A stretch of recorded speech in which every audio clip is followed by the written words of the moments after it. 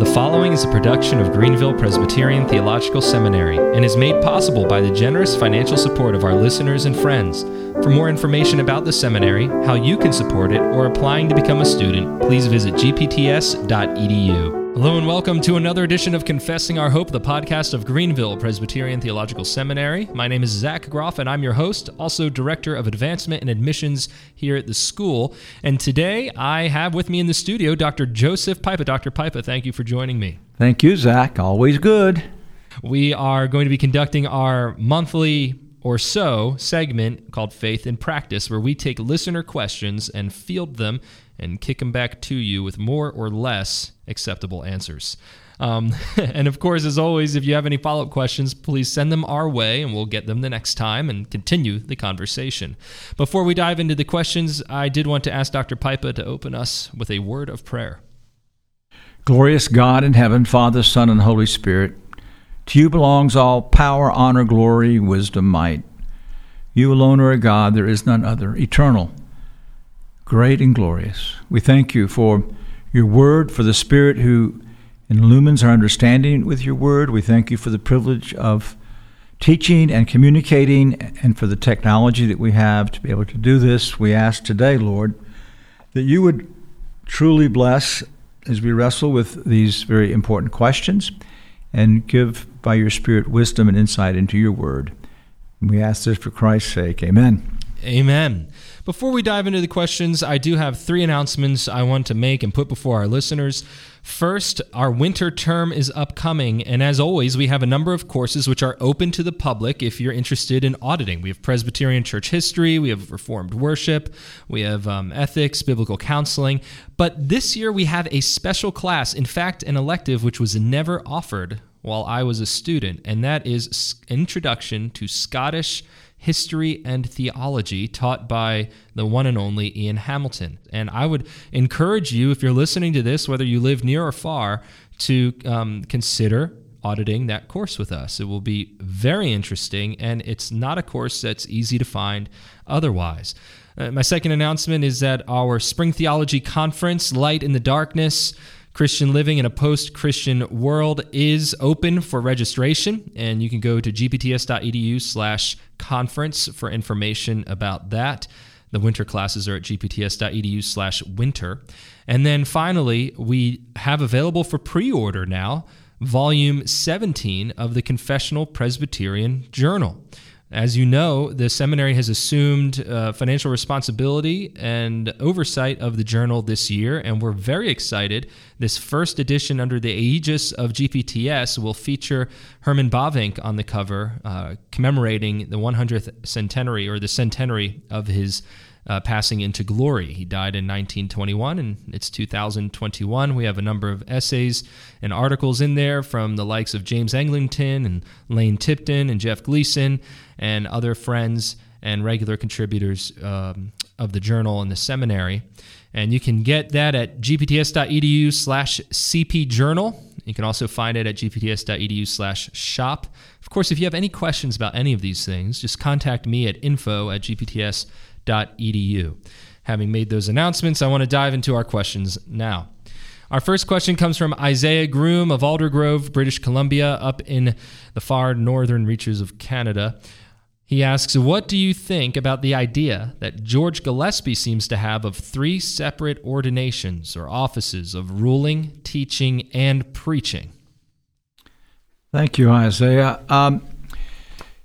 He's following Calvin on that, on the basis of Ephesians chapter 4, that the gifts that Christ gave to church were apostles, prophets, evangelists, and pastors, teachers.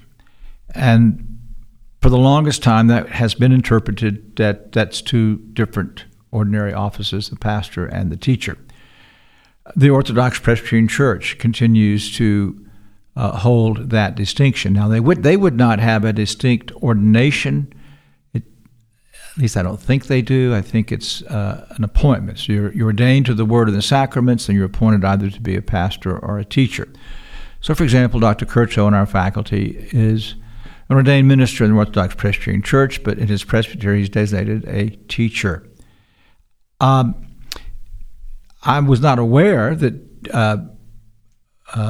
Gillespie set that as a very separate ordination, so that if a man went from the pastorate to teach at the university, that he would have another ordination. I don't know that that would be the case, but I'll have to look that up. But in terms of that threefold office of ruling elder, minister, and teacher, that's not uncommon. In the Presbyterian Church in America, the presbytery could designate somebody like me to teach at a seminary, and that, in a sense, functions in the same way. But it's an official office in the Orthodox Presbyterian Church, as Gillespie and Calvin set it out. Thank you for the question, Isaiah. If you have any follow-ups, send them our way. He asks a second question: how would you react and what advice would you give to congregants regarding an eldership that seems to have a visit by request policy? And Dr. Pipe, I'm taking this in contrast to a visitation Scheduled program that's regular and expected. Right. I would not care for that approach to pastoral care, although pastoral care has really fallen on hard times in our day. We prefer what Zach just summarized. Under shepherd programs or something where an elder is assigned so many members within the congregation for special oversight, or elders and deacon teams, and a calendar is prepared each year. The people then are visited on a regular basis. Some people don't want a pastoral visit, and they're the ones that need it the most. And so if you're waiting on somebody to schedule a request to visit, make an appointment, that's going to be, I think, create a real failure in pastoral care. We need to get much more committed to what Paul calls the elders to in Acts chapter 20, to shepherd the flock. Peter, that we are under shepherds under Christ. We need to be in the homes of our people. We need, as ruling elders, to be taking part in that program. Now, ministers need to train ruling elders how to do it. Sometimes they tell them to do it, but they don't work out how to do it. And it's good. As I trained ruling elders in the past, I would actually go over what a pastoral visit entailed. We then would do some role play on the visit, and then I would take them with me on a couple of visits and debrief afterwards, go with them on a visit, debrief afterwards, and then throw them in the deep end. But we really do need to get back to this. I have an article that was, in Ref 21 on pastoral care that's accessible, and if you don't find it there, we can just send it to you from the seminary. I believe we have that article. I'm checking now. I believe we have it up at gpts.edu/resources. And yes, we do. Okay, and, good. Pastoral Visitation by Joseph A. Pipa Jr. We have it in a printer-friendly format. If you go to gpts.edu/resources or you go to gpts.edu/pipa, I think it's linked to on both of those pages. Great. Thank you for the question, Isaiah. And pastors, as you listen to this podcast, consider this an exhortation. Visit with your people. Don't force yourself upon the visitation. Ian Hamilton counsels us wisely here at the school that you always offer it, and you even encourage your people to take advantage of it. But if somebody's really resistant to it, especially if you're a new and a young pastor, bear with them in love and patience. Next, Isaiah asks, what advice would you give to a young man who seeks eldership, feels called, but also feels young and inexperienced? What I would do is go to my session and say, I believe that I am called to be an elder, and I would like you to test my gifts and to train me. And tell them the areas that you think you need to work in and ask them to interact with you on that. So don't just be passive about it. Go to your session, go to your pastor, and say, I really feel called. That's a proper thing you do. Paul says it is, in fact, a good thing to desire the office. So follow up with that and get them to work with you. Thank you for the questions, Isaiah. It's been a real joy going through them the last episode and this time as well. Moving on, we have a question from Dustin Kreider in Tennessee. He says, some Reformed Credo Baptists argue that since the Mosaic covenant was conditional, had curses, was broken by Israel, and was characterized by law, not grace or faith. It was, in fact, a covenant of works and not part of the covenant of grace. Please explain the biblical arguments for understanding the Mosaic covenant to be part of the covenant of grace. Thank you very much, Dustin. Palmer Robertson, in his book on Christ and the Covenants, does a remarkable job of showing the interrelationship of the covenants. And one of the exercises is covenant administration. He shows how the Abrahamic covenant moves into, or I'll put it the other way, the Mosaic covenant is built out of the Abrahamic covenant. The Davidic covenant is built out of the Abrahamic covenant. So texts like Exodus 3 or 2 Samuel 7. Exodus 3 shows how what God doing in the Exodus is the fulfillment of the Abrahamic covenant. 2 Samuel 7 shows how what God's promising to David is growing out of the Davidic covenant. We also see this in the things that take place structurally. So you go to David, and the land promise is fulfilled. God also in the Mosaic covenant promised a place where he'd put his name. That takes place in the Davidic covenant. There's all those types of relationships. Now, with respect to the covenantal nature of the Old Covenant, although God tells them they broke it, he himself is going to renew it. We see this two places. One is in Jeremiah chapter 31. Verse 27, "Behold, days are coming, declares the Lord, when I will sow the house of Israel and the house of Judah with the seed of man and with the seed of beast, as I've watched over them to pluck up, to break down, to overthrow, to destroy, and to bring disaster. So I will watch over them to build and to plant, declares the Lord. In those days they will not say again, the fathers have eaten sour grapes, and the children's teeth are set on edge. But everyone will die for his own iniquity. Each man who eats sour grapes, his teeth will be set on edge.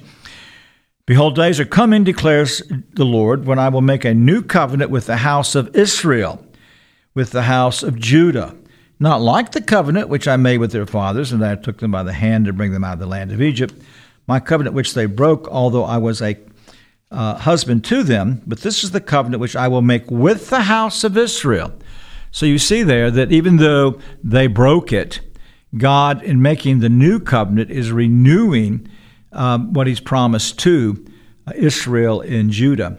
And with respect to the whole idea that the Mosaic covenant is a covenant of works, one of the most remarkable passages is in Ezekiel, after chapter 16, after God shows the treachery of both the northern and southern kingdom.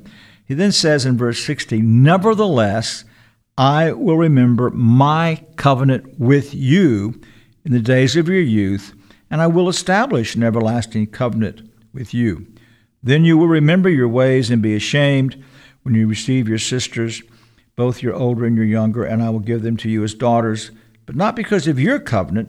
Thus I will establish my covenant with you, and you shall know that I am the Lord." And so we see again that God is, in grace, coming to the Old Covenant people, renewing that covenant with an oath to them. Now, you gave some background, Dustin, with respect to the question of these, the book by Jeffrey Johnson, The Fatal Flaw of the Theology Behind Infant Baptism. Let me just say that even if the Mosaic covenant was primarily a covenant of works and grace, it's not. But that would in no way affect the covenant of grace, would it? It would not affect the genealogical aspect of the covenant of grace.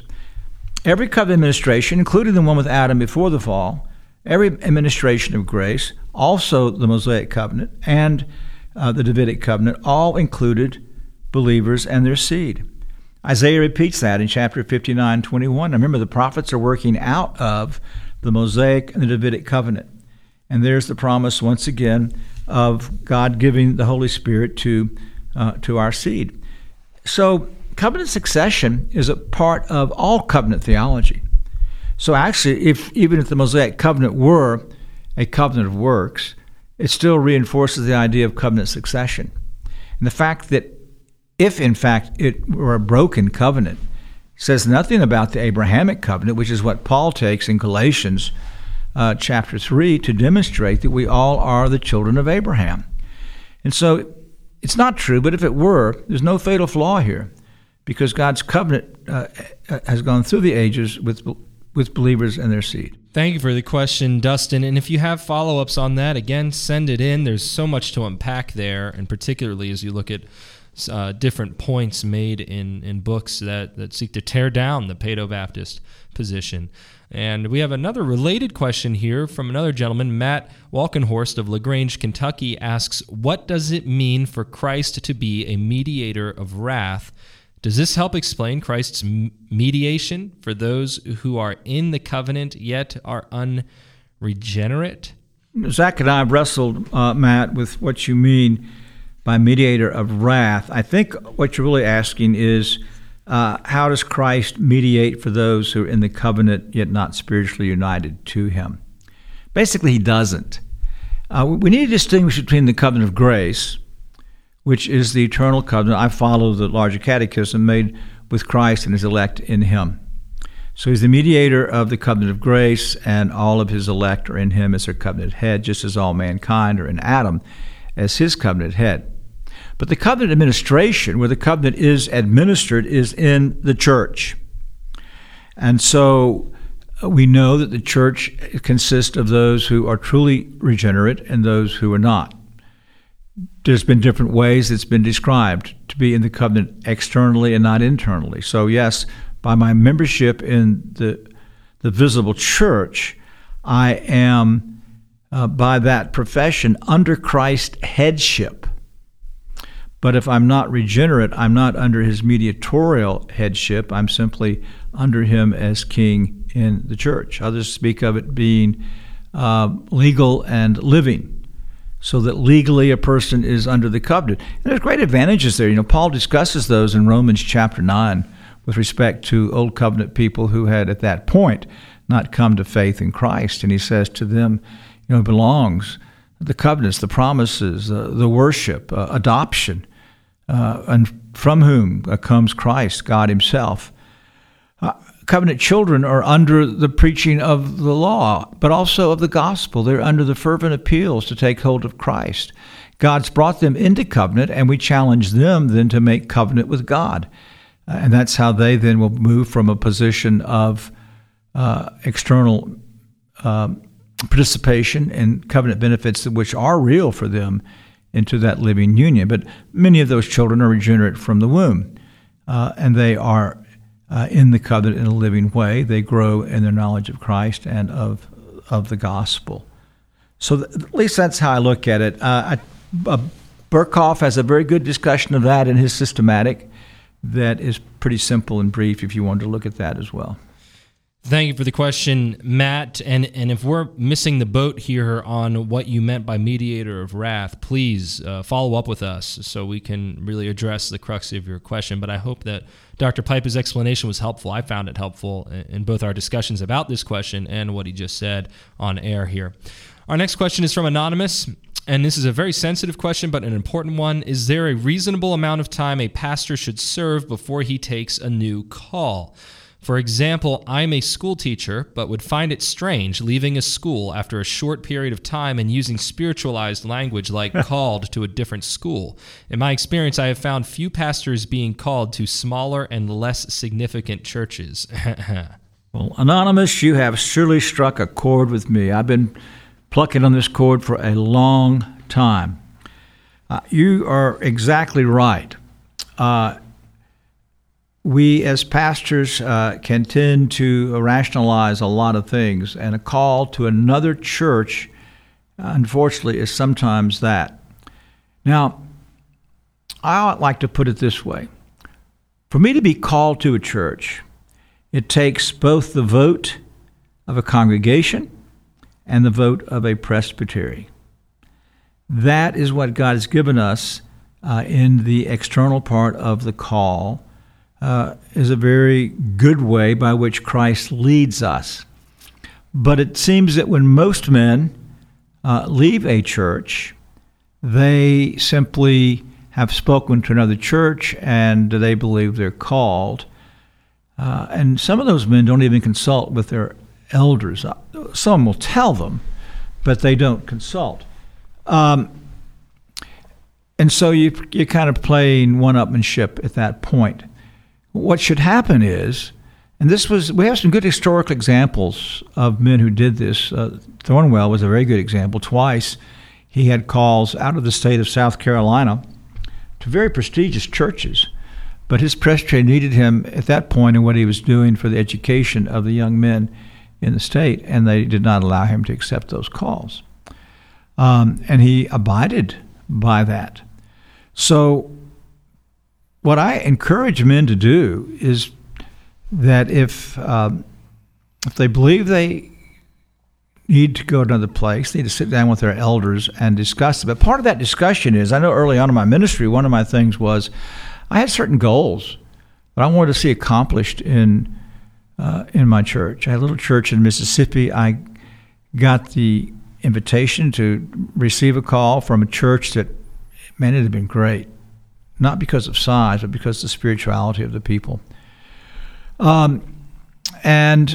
But as I prayed about it, I didn't even take it to my session, because I realized that, in whatever it was at that point, 4 years, that I was just beginning to get a foundation laid for what that congregation needed. But if it's been a bit, so in the two instances, when I left that little church in Mississippi, when I left the church in Houston, Texas, and when I left actually a church that we started in California, even though I was teaching full-time, to accept this call, I had lengthy discussions with the elders in terms of the need of the church, my gifts, used there, elsewhere. How would the church do if, in fact, I were to go on? So all those things were on the plate, and we prayerfully talked through those things. And it's only when the elders concurred with me that, yes, we think you should take that call, did we take the next step and go to presbytery with that. Now, the first time we did that, I know the elders were very disappointed. They were hoping presbytery was going to do what they did, and presbytery got rid of me in about 30 seconds. So, but that is, I think, the biblical way. I mean, I don't see how a congregation enters into the call and doesn't have to enter into, yes, there's a vote, but a real sincere, prayerful discussion about, because it's not just me as the pastor going on, it's a flock with which that I've been entrusted. So this is what we encourage the men here to do. Some abide by it. Another principle, there's sometimes a man needs to leave simply because it's quite obvious that the ministry is not going to work. But even that should take place with discussion of the elders and the shepherding committee and the presbytery. But I never put my name anywhere. Again, God put me in this particular place. If God wants me out of there, then in His providence, He'll have another church. He'll lead them to contact me. Well, you said that sometimes it's quite obvious the ministry is not going anywhere and you need to leave. Or maybe the ministry is doing okay, but you still need to leave. What would be some obvious markers that would lead a man to then seek for a call? Only if it was disastrous. Everybody was against him. The church was going to split if he stayed. Maybe he's worked with presbytery, and it's still, if he stayed, the church would split. And those are things that still shouldn't be his own decision. He should be involved with the elders. The elders are against him. Let's just say they're pushing back against a biblical ministry. I don't want anything to do with it. Then they're probably wanting him to leave anyway. Well, that's what I'm saying. Yeah. This case is what a man should seek to leave. That's all I'm saying, but not in a normal situation. What if there's not outright conflict, but let's say the man has a special circumstance in his family, and in order to care for his child, say, get the right medical care for his kid or provide enough for his wife and children, and things are good in the church, but they're just, those resources aren't there. Would it be appropriate for the man in that situation to initiate the process? I think if he worked that through with his elders. But he'd have to work it out with his elders. Right. Yeah. So it's still going to be the elders involved. Yep. Yes, we can't pay you. Now, they could seek outside funds to help if it was a matter of salary. But it's a matter of a child, and we've known men that had to get calls near children's hospitals, and you're out in the middle of the boonies. then that's probably something. But you're still going to work it through with your elders and your presbytery. No, I'm not contesting that at all. I'm just wondering. I mean, if there's time to initiate. That's the exception. Yeah, of course. That's all I'm saying. But I said there are times when it can be necessary, but they're few and far between. And I'm afraid I've heard Pastor Robbins say this on more than one occasion. And basically, I speak of no individual, no man comes to mind that's living, but men will stay someplace, 4 to 5 years, and then they think they have this call, and what they do, they go to the next place, they simply regurgitate the sermons that they've done, and they don't do really a lick of real work for the rest of their ministries. And yet they're also going, and it's also a bad attitude. Your cynicism is well called for. In my experience, I found few pastors being called to smaller and less significant churches. Unfortunately, some of the elder statesmen, I know a former pastor of mine, when I was in my little church in Mississippi, perfectly happy. I'd be happy to be there today. He told me I needed to look now at these other churches. It was time to move up. And that is reprehensible, unless the church can't afford you. There are many considerations, and my point in asking that question is we don't want to set our responsibilities at home against our responsibilities. No, but it's still a conjunction with the session. With the elders, yes. Right. And I would never contest that. In fact, I lament the fact that it seems, even in our Presbyterian denominations, not just the PCA, but certainly in our context, that the whole process of calling a pastor is really much more akin to finding a job. And these are two different things. I love the stories of Thornwell and Palmer and the other 19th century Presbyterians where they never really went out looking for a call. Churches called them and didn't even call them directly. Sometimes they wouldn't even hear about the attempts because it would get stopped at the presbytery level before they even were aware of it. But we wax on and on here. Our next question comes from Mark Rademacher of Santa Maria, California. He says, before the new covenant, did the Gentiles live under the old covenant? Did only the Jews live under the old covenant? If the Gentiles did not live under the old covenant, what covenant did they live under? Mark, I'm assuming by old covenant you mean that which is that Israel was under, the Abrahamic and Mosaic and Davidic covenant. No, the Gentiles were not under that. That was the covenant that God made peculiarly with his people. They were the church, and they were in covenant with God. Now, at times, Gentiles would be incorporated into that church. Ezekiel speaks of that in chapter 47, but we see it in the history. I mean, Boaz's mother was the harlot from Jericho, Ruth, a Moabitess. Uriah was a Hittite. And so there's always was a record of Gentiles being engrafted into the church, and that helps us understand that circumcision was not primarily an ethnic sign, it was a spiritual sign. And so just as there were in the church those who were in it externally, as we spoke of earlier, those that were in it internally had all the spiritual benefits of circumcision, and Gentiles engrafted in.